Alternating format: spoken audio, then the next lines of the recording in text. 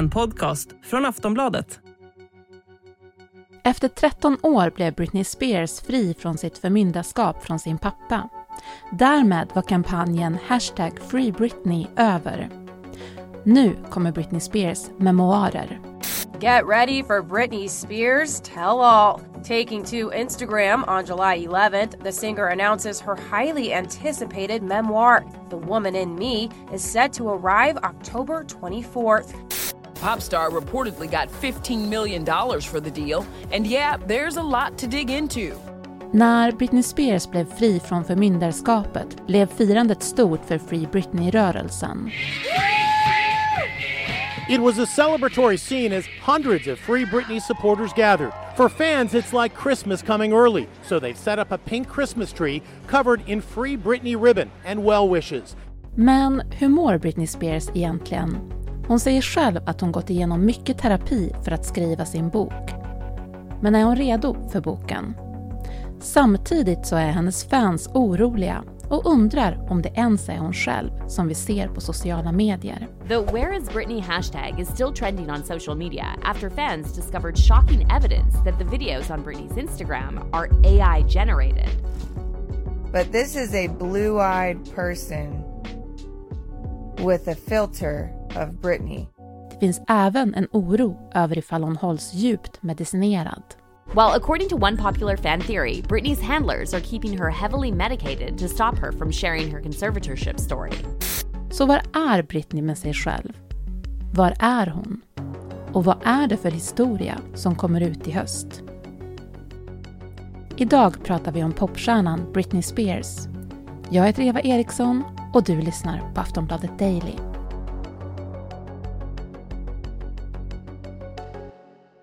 Gäst är Stina Dahlgren, nyhetsreporter på Aftonbladet. Ja, hur mår Britney Spears egentligen? Det är väl det alla undrar, typ hela världen. Och det är ju ingen som vet egentligen, förutom de som är henne allra närmst, det vill säga vänner och familj och liknande. Hon har själv sagt på sociala medier att hon mår bra, senast för bara några månader sedan. Men frågan är också, är det verkligen hon själv som säger det? Vem styr hennes sociala medier? Så frågan hur Britney Spears mår den är jättesvår att svara på. För ingen vet egentligen. Hon kommer komma ut med memoarer i år. Det fick vi precis veta datum på så. Varför kommer de nu? Hon säger ju själv att hon har gått en hel del terapi för att skriva den här boken. Det kan ju vara så att hon faktiskt har tänkt skriva en bok men just behövt gå i terapi för det, och att det är den här tiden det har tagit för henne efter hon blev fri från förmyndarskapet och faktiskt skapa en bok. Men det kan ju också vara så att det är en pengafråga. Hon har inte jobbat på ett tag. Hon fick $15 miljoner, typ 160 miljoner svenska kronor för den här boken. Det kan också vara en pengafråga, men exakt varför den kommer nu vet man inte. Men hon har ju velat berätta sin story länge, och det kanske nu hon fick chansen. Vet vi vad vi kommer få ta del av i hennes memoarer?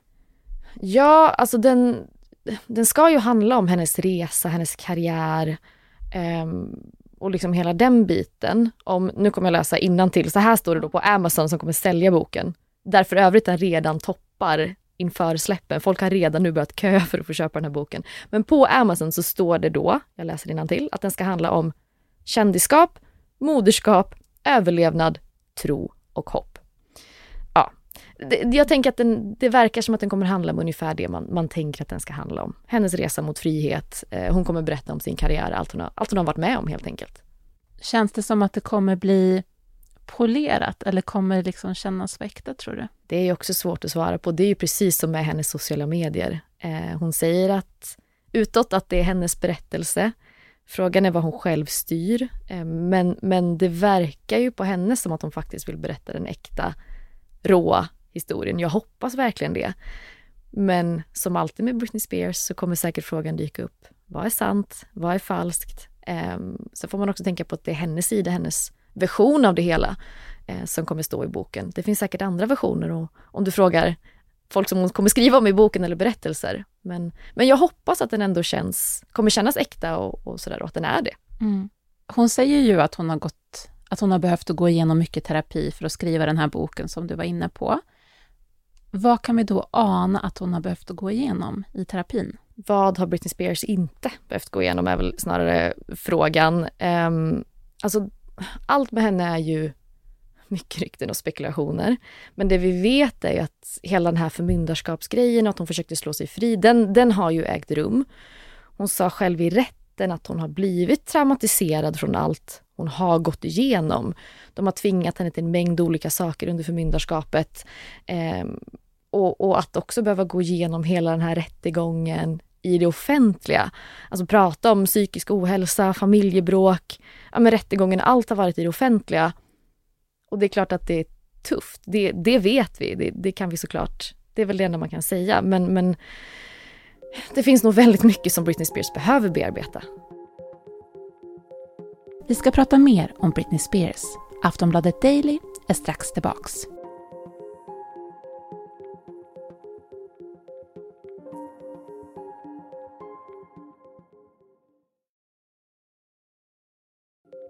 Och samtidigt då som det är så här, nu kommer hennes historia, så finns det en oro för Britney Spears utav hennes fans som verkar backa henne och stötta henne i alla lägen. Och det spekuleras också bland annat i att om det är till exempel henne som vi ser på sociala medier och om att hon kanske hålls tungt medicinerad. Vad ska vi tro om det här? Ja, alltså det här är ju den frågan som jag tror folk ställer sig allra mest när det gäller Britney Spears. Är det henne vi ser på sociala medier? Jag skulle säga att för några månader sedan, för ett halvår sedan, så hela den här AI-grejen blev ju väldigt stor. Och det satte ju verkligen fart på det här ryktet om att har man tagit hjälp av AI för att få fram Britney Spears i de här videosarna. Det är ju väldigt många av hennes fans som har analyserat hennes Instagram-videos, TikTok-videos, ruta för ruta. De säger sig ju se någon typ av filter. Att det i en millisekund så kan man se att det fladdrar till, att det lossnar det här filtret och att man ser att det är någon annan under. Jag har själv sett de här filmerna. Ja, jag ser det här fladdret, men det kan också vara ljusfladder, skuggor som händer, jag vet inte. Men det är klart, och sen tror ju folk också att det i och med AI så har man också kunnat experimentera med röster. Så det kan ju vara så att hon har, eller menar fansen att de har tagit både ett filter och en röst för att få det att se ut som Britney Spears. Och då är den stora frågan, vart är i så fall den riktiga Britney? Är hon försvunnen? Är hon inlåst? Eller är hon till och med död, som vissa fans verkar tro? Folk är ju jätteoroliga. Och det är därför de analyserar allt det här som hon postar på sociala medier. Hela världen analyserar hennes Instagram just nu för att få reda på, är det den riktiga Britney Spears? Mm. Jag hörde också en teori om att hon har fått så mycket litium så att hennes hjärna är förstörd. Att det är hon vi ser i sociala medier, men att hon mår helt enkelt inte bra.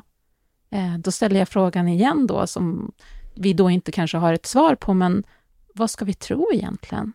Ja, alltså den frågan, jag försöker skilja här på vad vi vet och vad som är rykten och spekulationer. Det är svårt att prata om det här eftersom det är så blandat. Men det vi vet är att hon under rättegången, hon skulle bli fri från förmyndarskapet, själv sa att hon hade blivit tvingad att ta litium.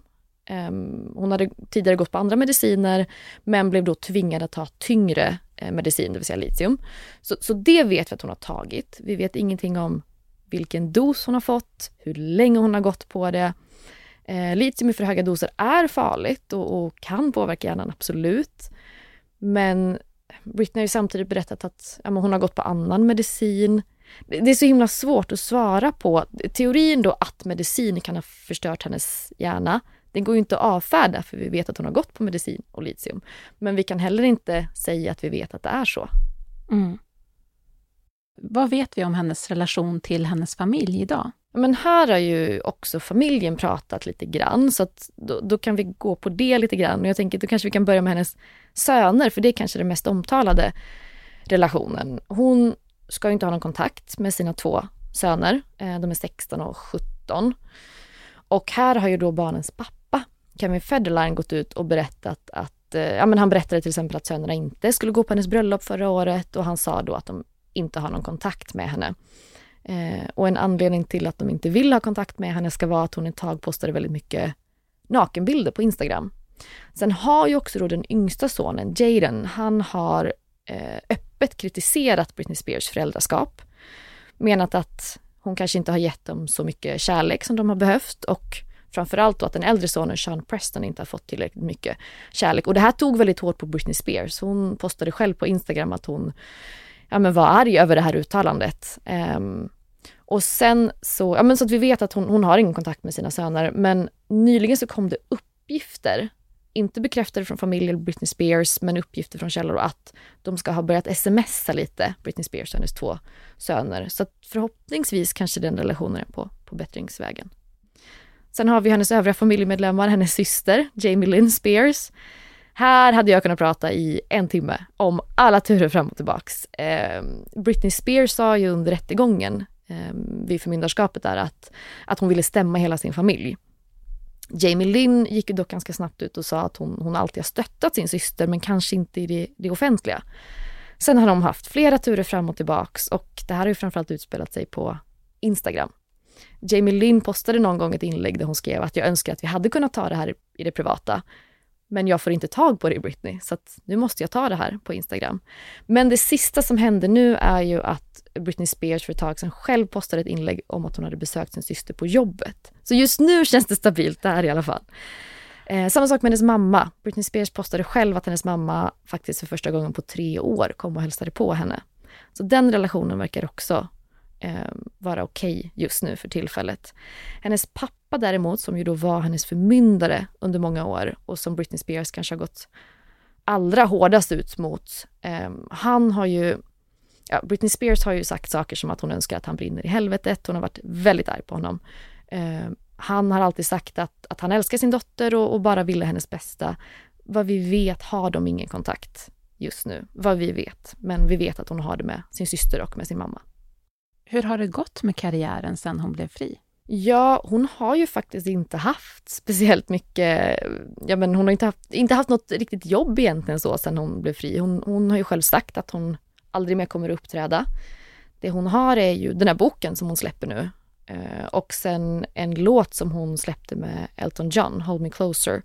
Men annars så har hon sagt själv att hon inte vill uppträda. Hon gör inga samarbeten på sociala medier. Så att det hon får in pengar på de senaste åren verkar ha varit boken och låten med Elton John.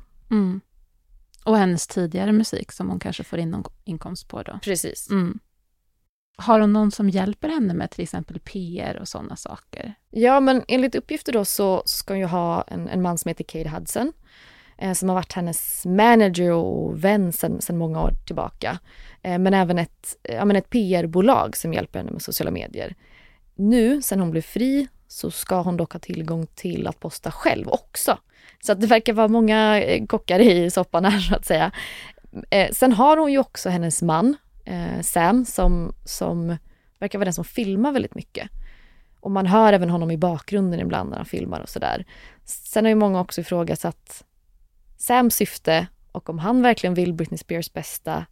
Eller om det är så att han har blivit hennes nya pappa som också styr henne lite grann. Många tycker att hon fortfarande verkar bli styrd på sociala medier. Men hon ska ha tillgång till att posta själv. Och det märker man ju framförallt i hennes caption i de här texterna under inläggen. Där hon verkar få gå loss och skriva lite vad hon vill. Det är ju jättebra på ett sätt. Men hon skriver också väldigt öppet och väldigt mycket. Så jag vet inte riktigt om det ibland gör mer skada än nytta. Men hon får posta saker själv. Samtidigt som hon har hjälp av lite andra personer. Hashtag Free Britney blev jättestor. Det finns också hashtag Where's Britney. Kommer vi behöva någon mer hashtag och hur kommer det gå för Britney Spears? Ja, alltså nu är det väl lite inne på samma spår som Free Britney. Behöver hon bli fri igen är väl frågan. Så jag vet inte om hashtag Free Britney kommer komma tillbaka. Man kanske gör Free Britney again, jag vet inte. Om den gamla Britney kommer komma tillbaka. Kommer det gå för Britney Spears? Det är ju jättesvårt att säga. Jag tror att det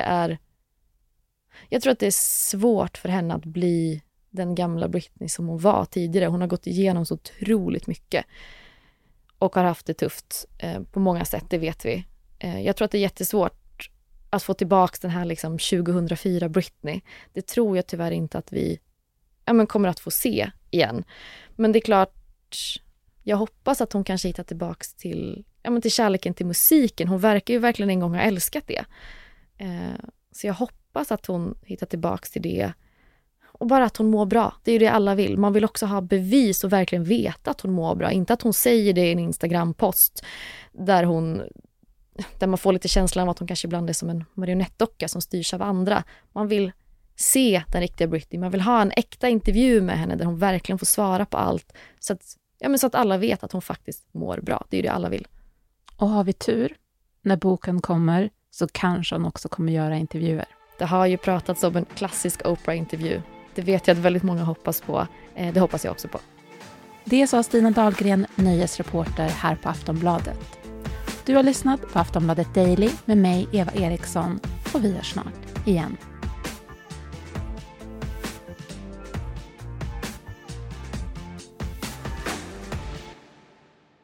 Du har lyssnat på en podcast från Aftonbladet. Ansvarig utgivare är Lena K. Samuelsson.